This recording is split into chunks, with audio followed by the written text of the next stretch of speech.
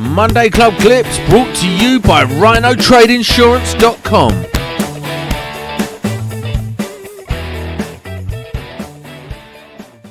Do you put recommendations on your reports as well? Yeah, so what I found quite interesting the other day when you said about the 100% EICRs as well. So I took that into consideration. I used to put 100% because I physically checked 100% of everything. Yeah, we all have. But, yeah. you know, I do the functional checks. I've got the puffer for the smoke alarms, all that sort of stuff. But obviously, the internals of it, I can't test that if it's not working. If it's something isn't working, I'll just put C3 smoke alarm, needs replacing, out of date. But most of the time, I'll just say strongly recommend we change the smoke alarms. If it's out of date, then it needs a new one. You've got tenants living there, blah, blah, blah. And 99% of landlords go, yeah, fine.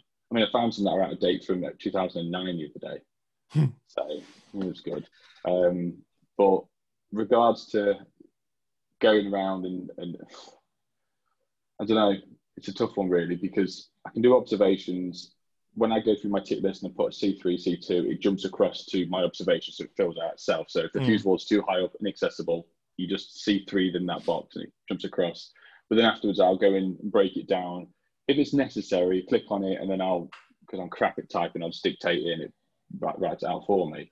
And recommend this is the reason why. And to try and state why, because if the customer then wants to read through afterwards, if we talk in our language, like Sam probably doesn't understand what we're saying. It just goes over. Yeah, it just goes over. He gets lost at Welcome to Monday Club. Yeah, that's it. He starts looking at his feet. Oh, I've got two. I was always told with reports, and this is one thing I've always kept. I've always kept the report as a report. I don't put recommendations on a report. I don't ever recommend work done on a report. Well, C3 is a recommendation though, so it's in my eyes. You've got to explain why you think it's a recommendation. You can't just put C3. It's that. Because the customer don't have a fucking clue. No, well, this is the problem. I suppose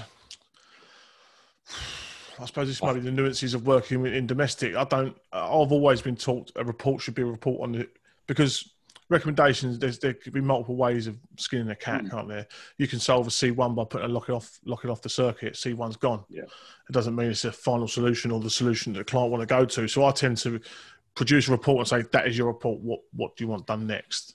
Yeah. See, I don't see the point in the FIs. I think that's a waste of time. I can't get another coffee. I'm so bored. But go on. Fuck off. We're rather than Ricky. And but for any domestic, if I can't find the reason why, or I need to further investigate, I can't. In my eyes, I can't complete the sheet, and I can't say this house is safe or unsafe until I've physically found the answer for it. So FI to me is not the best thing to have on a domestic. So if you had an open ring, would you keep searching until you found the cause for that open ring, or would you just see to it?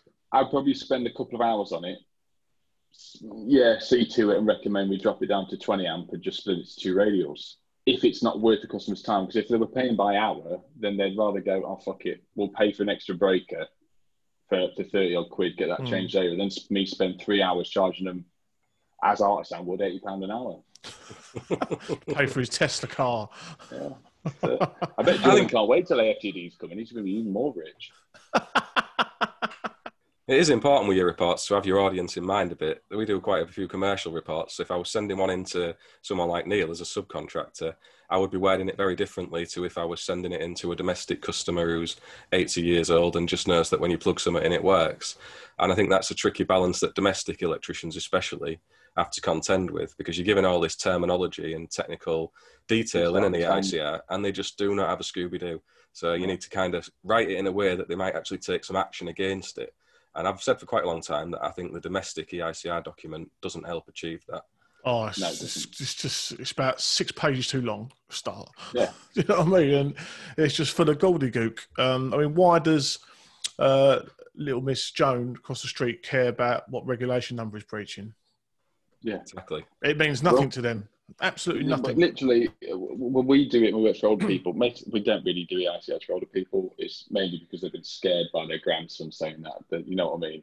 The house could set on fire, whatever. So we'll go around and check stuff. But 9 times out of 10, if there is a problem, we'll just say to it, listen, it is bad. But most of the time, if I work for old people, I've got the number. They've got my number through their family, kids, grandkids, whatever, who are my age.